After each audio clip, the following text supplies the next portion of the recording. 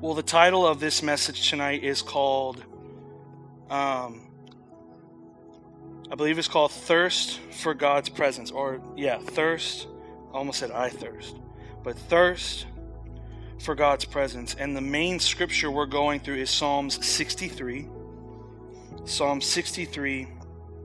We're going to go from verse 1 to verse 11. We're just going to read everything.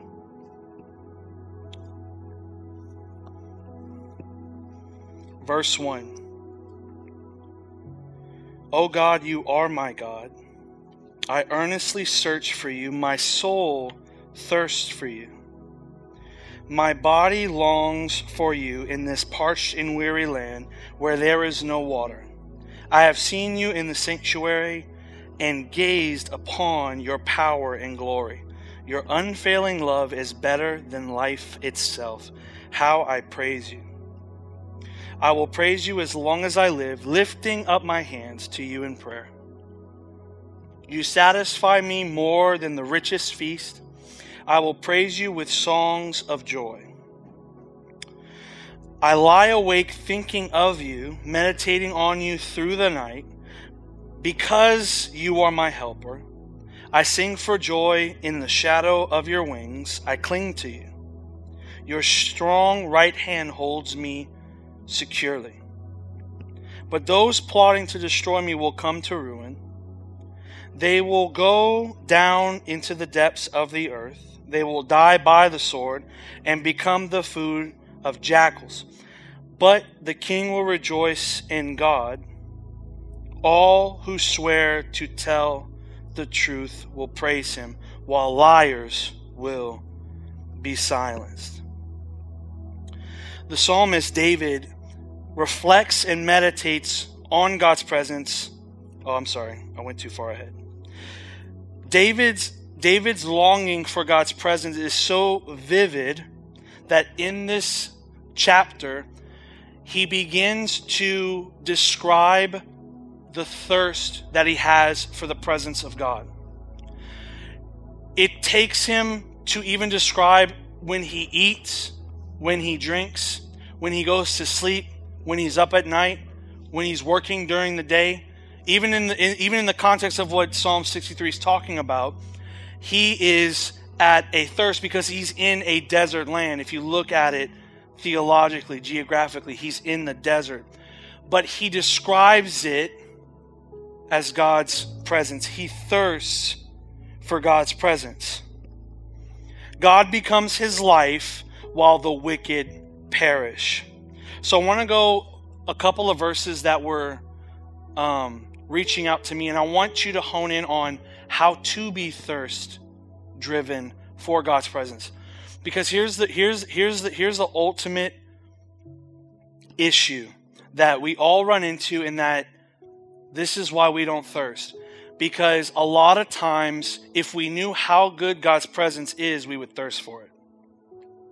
If we knew how in depth and how amazing and wonderful God's presence is, we would thirst for it every single day. If we knew how strong and how tangible his presence is in our lives, and how wonderful it is to not just the benefit of us, but to experience him because we belong to him, we would thirst for it every day. So let's start with verse 1. Verse 1, O God, you are my God. I earnestly search for you. My soul thirsts for you. My whole body longs for you in this parched and weary land where there is no water.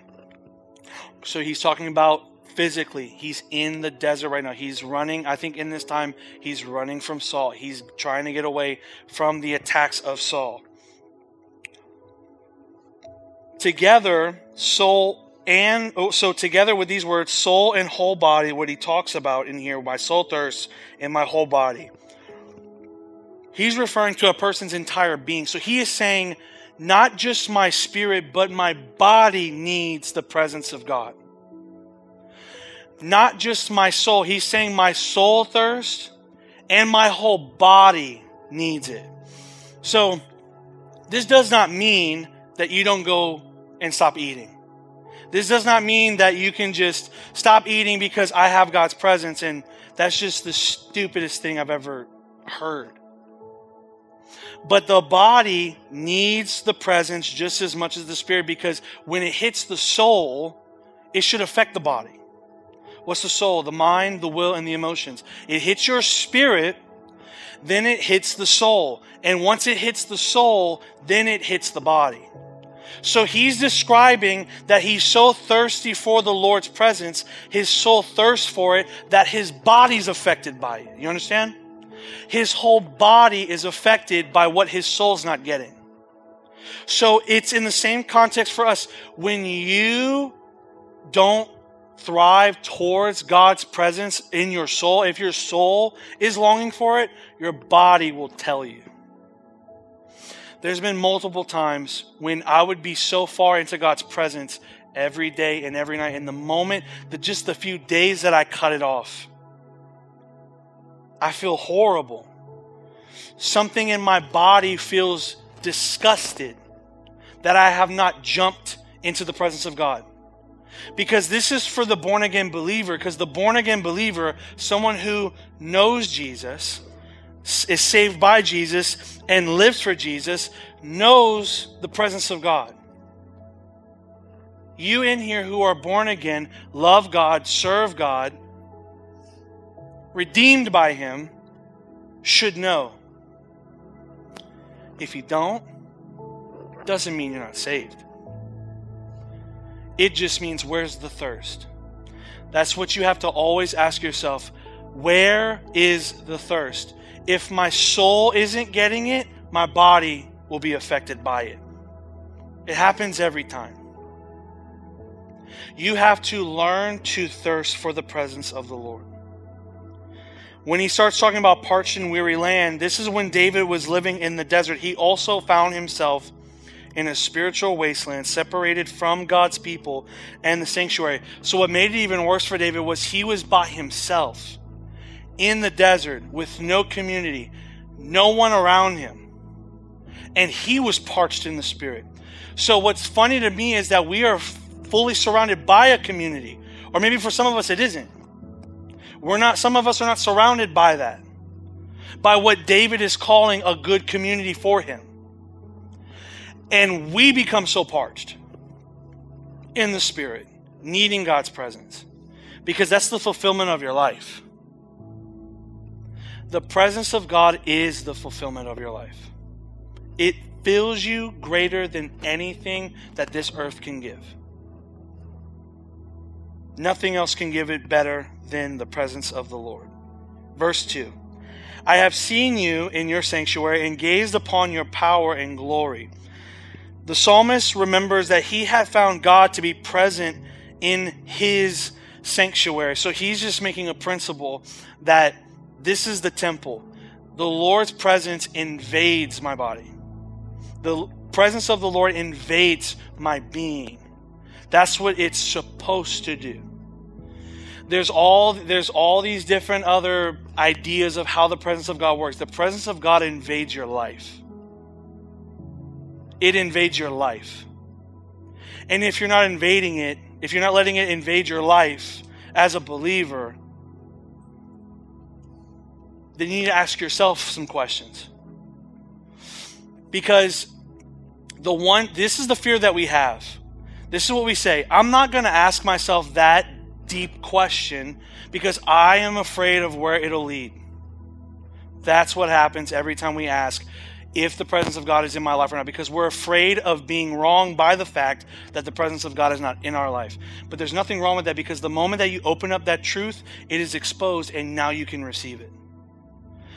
Once you realize that you're not in a thirst for the presence of God, now you can start to deal with yourself. And the Lord involved with that as well. And you can finally get to that point where it's like, I'm not experiencing the presence of God. I'm not thirsting for the presence of God. I need to be honest with myself. This is our issue. Just like some of us are not honest with people in general, we're not honest with ourselves ever.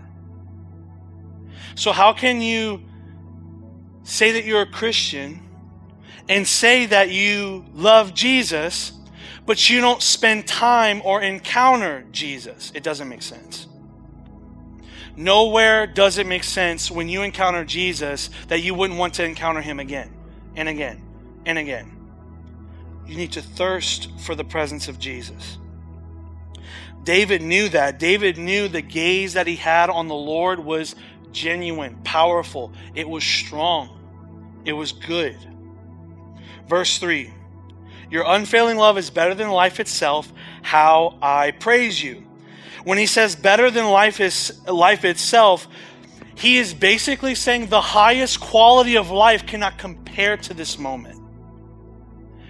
Think in your head, the best thing you could ever get in your life, God's presence is better than that.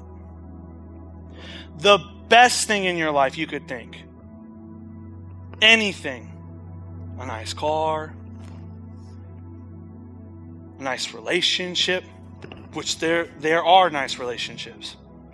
But nothing of that sort, any type of Bahama luxury, cannot compete with the presence of God. Because that actually changes you and transforms you from the inside out.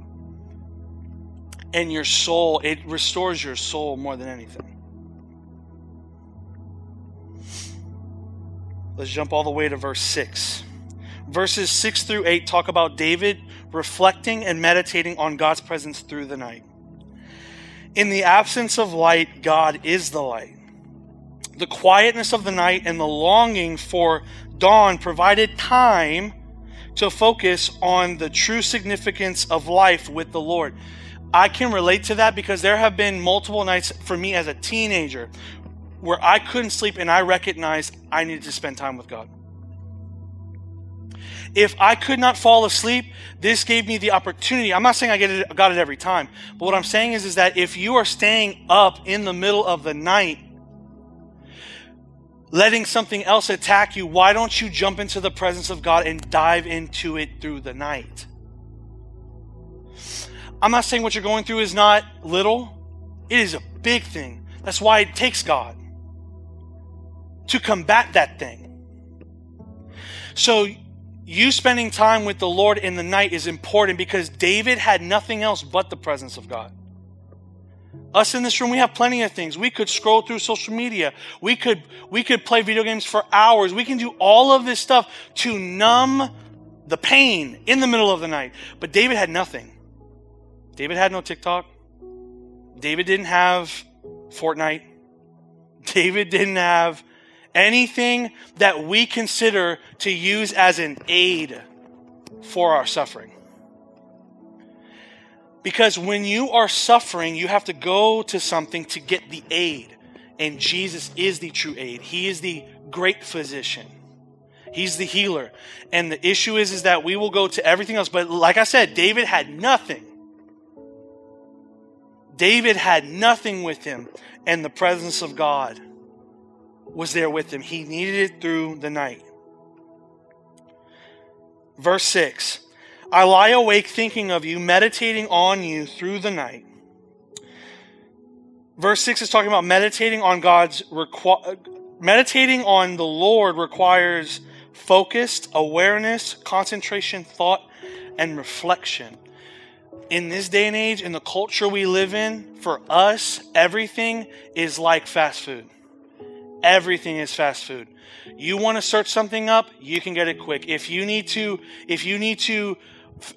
search up a video to figure something out, then you can search it right at the moment. Everything is fast. Everything is fast.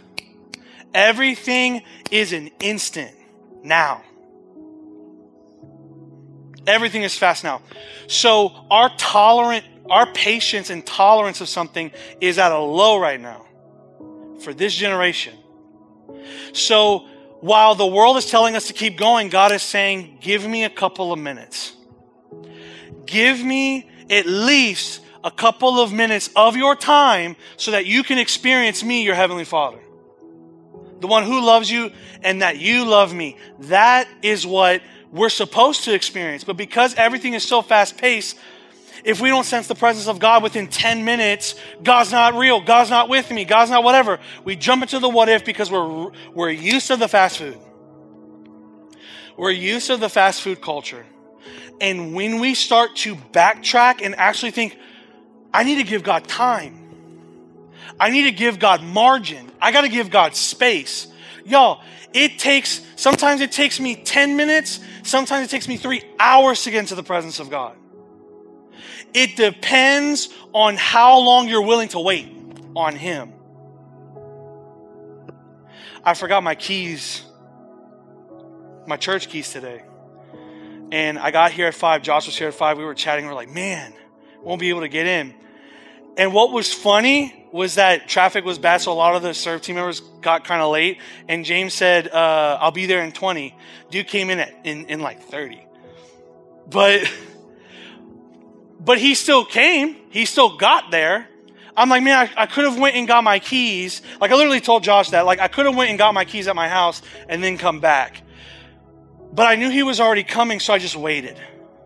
We waited.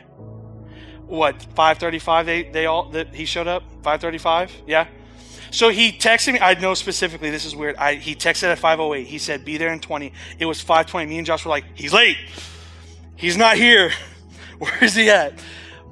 But I knew he was coming. Why? Not just because he told me, but because he knows he would want to be at the meeting. Because he helps out, he cares, he serves. God is just like that. James couldn't get here quick enough probably because of traffic. God can't show up quick enough because you are not in your patient space. Because you want everything so fast. I could have been impatient and just went and got my keys. But because I waited, the Bible says if I wait on the Lord, He'll renew my strength. That is a principle we should all live by. It's not just talking about God's presence, it's talking about patience. When the Lord says, wait on me, that's not just like, oh my gosh, he's gonna meet me where I'm at. No, it also means being patient with everything in your life. With everything in your life. When He tells me to wait on Him, He's going to renew my strength. So when He renews my strength, I'm whole. But instead of renewing my strength, I go and get other non-benefits to renew that strength, but it really just makes me weak. So waiting on the Lord to renew your strength, it teaches patience. And this is where we have to learn to be patient on the Lord. It requires a focus, a concentration, a thought, a reflection. You can't just go into God's presence and just be gullible and be like, that was great. There is a deep examination when you're in the presence of God. Why? Because He is light. He exposes everything. He shows everything. Your shadow can't step away from the presence of God. It vanishes from His presence. So when you get into God's presence, there is a deep reflection. Not of judgment, not of looking shame upon you, but examining your life.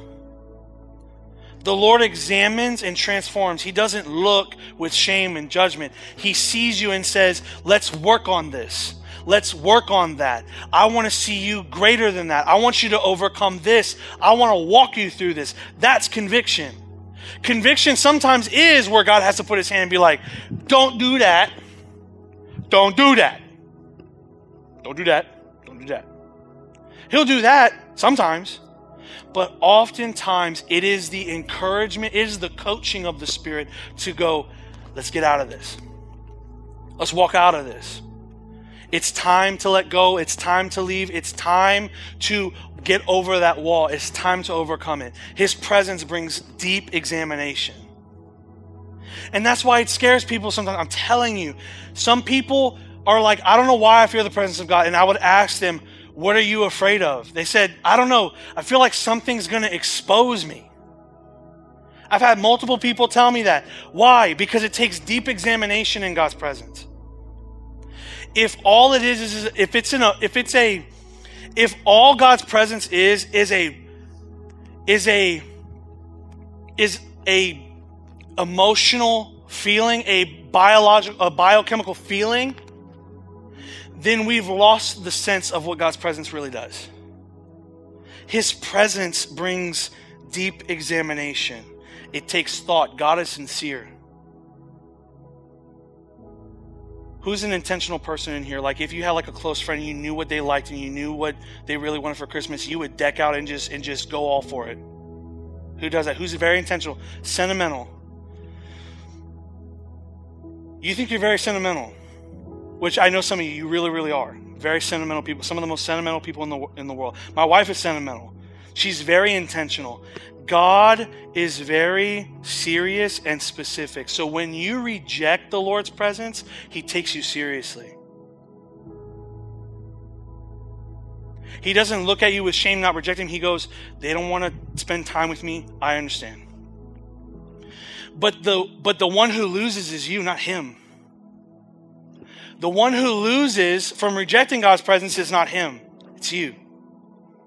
He wants you to spend time with him. He wants that. But if you're not going to do that, he's going to respect the decision.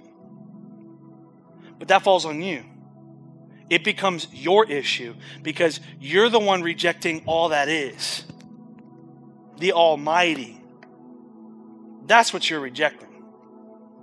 You're rejecting someone who formed you, knitted you in your mother's womb, and decided to create relationship with you. And that's rejecting him. I hope that convicts you. Because the conviction should push you to get closer to him. Not away. Shame is walking away from God. Conviction is pulling towards him. Conviction is never a place of shame and guilt. It is of pushing ahead. Meditating requires intention. God's intentional. So the moment that you get distracted on your phone while you're praying, God sees that. God takes note of that. And I understand we're not always going to be perfect, but don't put stuff in front of you that's distracting. God, when you have a very close friend, like for all my intentional people, all my sentimental people, when you have a friend that you love and care about and that you enjoy comes over, you drop everything to talk to them, meet with them, ask how their week's been, talking to them. You can ask any serve team member, any student that I've taken out to lunch or whatever. I always ask them how they're doing. I always ask them, how's your life been?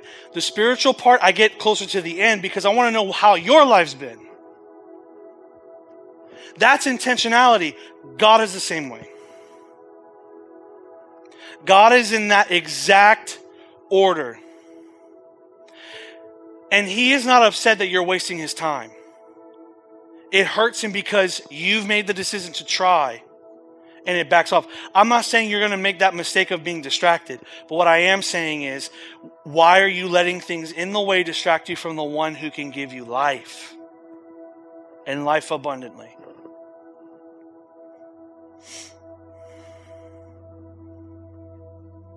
He is a true thirst. His presence fills you. That's why David references being thirsty for God's presence, because it's like a living water that fills you into the bucket, which is your soul.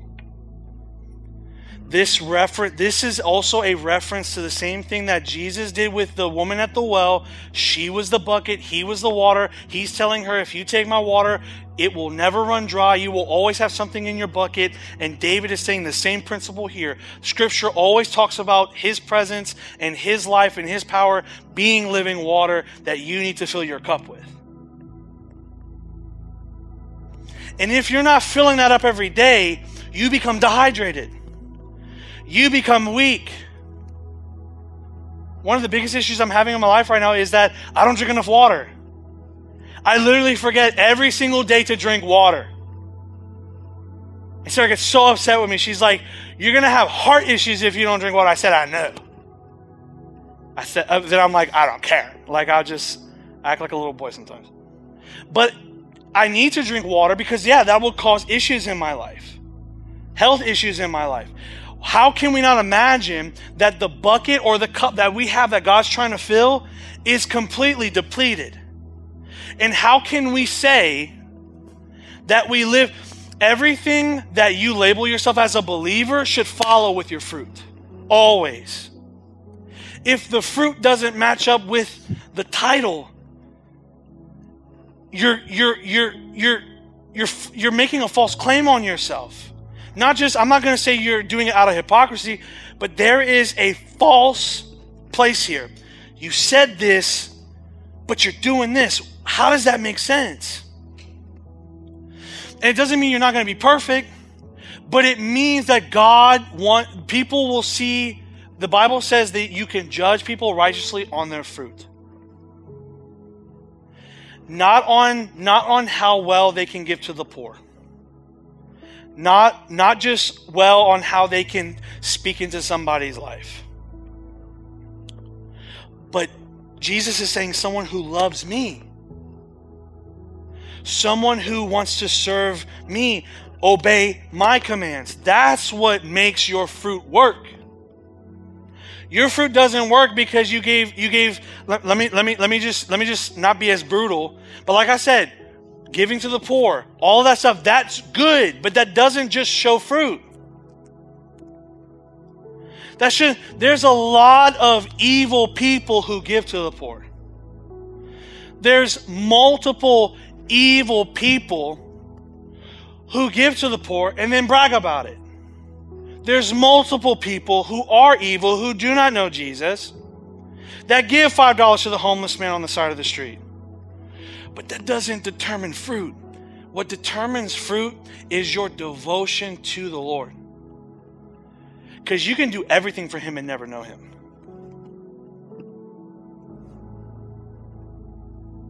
The scariest thing that Christians do not understand is that you can do everything for Jesus and never know Jesus. And that scared me for a long time because I did everything for Him. I served in a capacity, but I wasn't willing to do everything out of love for Him. See, the main component we're missing with Jesus in His presence is the love that we got to give back. Not because trust me, all of us owe Jesus for what He did on the cross. We owe Him everything. But all He asks is that, give me your heart, let me turn this bad fruit into good fruit and watch your life flourish, and then you get your ticket to heaven. That's the gospel. The gospel is that Jesus made a way when there was no way. He paid the ticket so that you can get into the stadium. That's the gospel. But the fact of the matter is that there has to be what's it called? I call it the excuse, almost like excuse margin. I use that word again. It's like excuse margin. Some of us have made just enough excuses to where it doesn't matter anymore. There has to be margin in your life because I can say I'm a believer, but if I am constantly choosing things over Jesus in sin, in everything, I cannot call myself that. Trust me, I'm not perfect either. I'm probably the worst out of this room, but I'm telling you, the devotion that I have towards the Lord needs to be in that place. Because if it isn't, if you're not going to the bread, if you're not going to the presence, if you're not taking Him seriously, if you're not pushing towards Him, then what are you doing in this place? The community is great, don't get me wrong. I love this youth group. I love this church. But that's not my salvation. That's not my Indeed ticket. That's not my Indeed place. Heaven is only accessed by Jesus, first and foremost. So I encourage you and hope that you take in this one thing. That the thirst, you don't need to force the thirst for the presence of God. You just have to continue to ask Jesus. Thirsting for His presence doesn't mean you fake it, doesn't mean you force it. It means that you are now intentionally, okay, God, here's this time. Here's this time. The reason why David went to God through the night, and some of us don't, because David knows the importance of who God is. He knows how important God is, and he knows what God can do. So when you know what God can do, and you know your love and importance towards Him, you will automatically go to that. I'm not saying every time. But what I'm saying is that should be something that you grasp towards. That's something you can touch. That's something you can grab. That's something that is tangible. There's things you have to buy. There's things you have to purchase to get that need place, but God is the free gift. His presence is the free gift. So my challenge to you tonight is to genuinely thirst for God's presence. Don't be ashamed if you don't thirst for it right now. That just means you need to look on the inside and examine yourself. That means there needs to be an examination. That means there's hope for you. That doesn't mean it's over. When I say you need to examine yourself, that doesn't mean you're a horrible person. It means you have an opportunity to look. You have an opportunity to see yourself and go, okay, there's no thirst there. Lord, what is going on? To examine yourself is to not bring shame. It's to bring truth to you so that you can work on it with the Lord. David thirsted for God's presence because he knew himself. He humbled himself. He knew what he did wrong, but he knew who God was. So when he humbled himself under the Lord, it's all about submission towards the Lord. Love and submission towards the Lord. It's to govern under who he is and to not take things into your own hands. Thirsting for God's presence is not just a moment. It is a life principle. It is a principle in your life. And I'm telling you, I guarantee you, I bet $100. No, I'm joking. I ain't giving none of y'all $100. It would take, I promise you, it takes just the Lord himself to satisfy your life. There are people that are broke right now, like money broke, emotionally broke, mentally broke, and they know the one place that will get them to a place of joy and contentment is God's presence. David was in the desert by himself. Imagine how close we can get with stuff still in our life. He had nothing but the Lord. For us, we have everything and the Lord. And that's the problem. You have everything and the Lord, but you don't say, I have everything, but I ultimately have the Lord. Because there's other lovers, there's other idols, there's other things that are taking your heart, that are taking that place. And God is calling you through Psalm 63 to say, no, I'm going to thirst for him. He's the one that I need. He is my true supply. And receive that. And take that home with you and put it in your heart. Go read Psalm 63 when you get home. Read the scripture and see how David did it. David survived the desert. He survived the loneliness, not because he was such a strong-willed person. Strong-willed people will eventually crack. I've seen it. I've known multiple strong-willed, assertive people who have broken to their deepest, darkest places because not everything is such a strong tower, but Jesus is the only one that will never break. So my challenge to you tonight is to thirst for the presence of God. Go in on the presence of God. Go towards him because he will satisfy you always. With every head bowed and every eye closed, I'm going to end it with this. I just want us to pray. I want us to engage with the Lord this evening. I want us in this moment to truly soften ourselves towards him. I'm telling you, I want to encourage you. I want to give you some clarity of peace. Self-examining, deep examination, reflection is not shame. Maybe people have examined you out of judgment. People have looked at you at judgment. But the Lord sees you as, we can work with that. I can work on that with you. I can work with that. The Lord is the ultimate helper. There will be people that won't understand what you're going through. There will be people that won't understand why you love God so much. Some people won't even understand why you're the way that you are. But the Lord sees it. The Lord knows it. The Lord knows more mistakes that you've made than anybody else in the room. And yet, he says, I can work with that. I can work with that.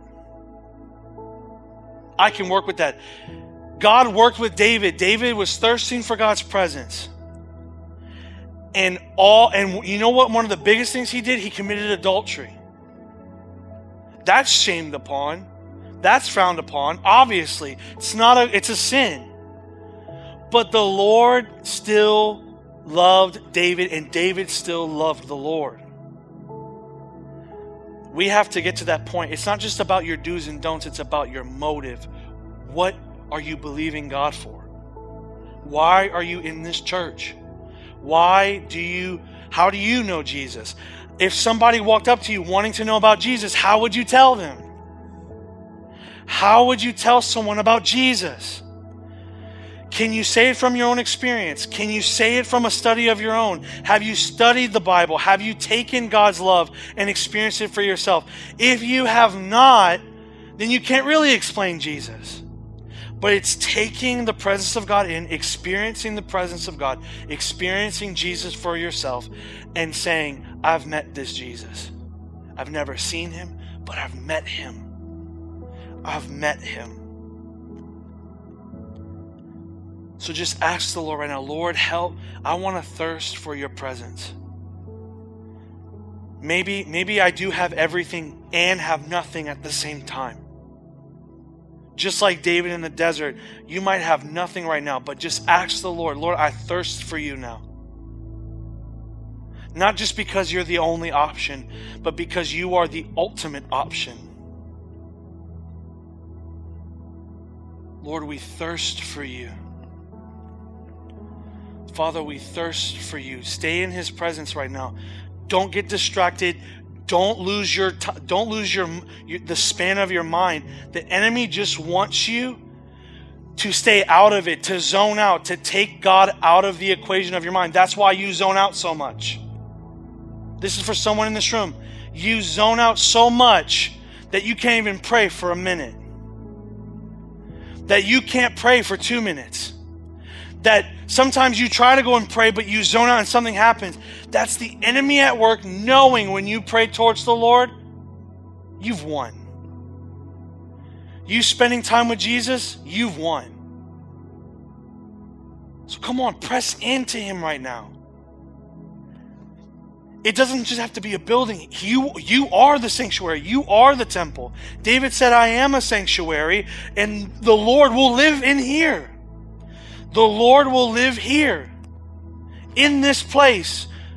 The sanctuary called my body, my soul, my spirit, my body. Rest in this place, Lord God. Lord, flood our souls with your presence. Flood our minds with your goodness. Flood our hearts with what you want, what your will is, not ours, yours. Not our preference, but yours. Not our agenda, but yours, Lord. What hurts you, Lord, let it hurt me. What you hate, let me hate. Lord, teach me your ways, because your ways are higher than mine. Your ways are greater than ours. So, Father, I pray that some of us in this room can truly see what your will is. Because your will is greater. Your will is stronger.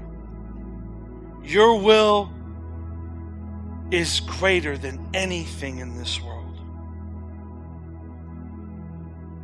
Father, I pray that we would be like David, where we can thirst for the presence every day, so that when we go to it, we're filled.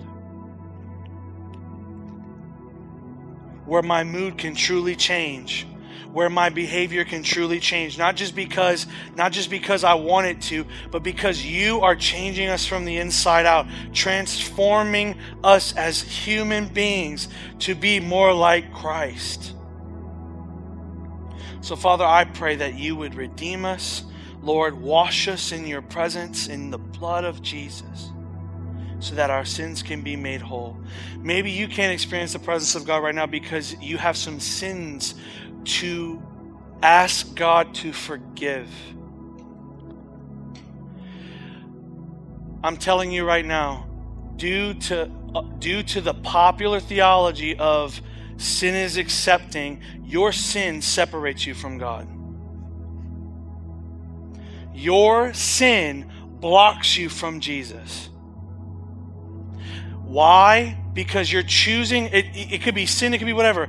But even with sin is basically missing the mark. What that means is that it's like shooting an arrow at a dartboard, like shooting something at a dartboard and completely missing the board. Completely missing the board. And the funny thing is that sin also is you choosing something over him. Choosing something, not because he told you not to, because yes, he told you not to do that. But he also doesn't want you to choose that over him. Because that sin does bring a benefit for a little while. It does bring a benefit for a little while. But it breaks you, it hurts you, it destroys you, it demolishes your soul. It allows demonic spirits. It does a lot of things. Sin does a lot of things in one act. But the act that Jesus did on the cross paid for all of that. So if you have sins, just confess it to the Lord. You don't have to tell anyone. You don't have to talk. If you need that help, you can talk to someone. But if it's something that you know, it's like, okay, I got to get right with this. I can. The Lord is here willing to forgive. He's always willing to forgive. You could have done the worst thing in the world. God is willing to forgive. God is willing to forgive. So just ask for forgiveness right now. Ask the Lord to wash it clean. Ask the Lord to redeem you. Anything you ask, it will be given to you. The Lord is a giver. The Bible says, Jesus said, if you people who do evil know how to give good gifts to your children, how much more will the Lord give the Holy Spirit to you? So if us as people who sin and who are not perfect know how to be good, how much greater is God of giving? God wants to give you everything. You just got to take things out that are blocking it. And thirst for his presence daily. Father, we thank you for your presence. We thank you that your presence is in this room, and we thank you for being here always. But Father, we also pray, Lord, that this would challenge our hearts to press toward you, not to run away, Lord, because we know that's a shame. That's shame. Shame is to run away. But Lord, we know the conviction that some of us might be feeling is pushing us toward you.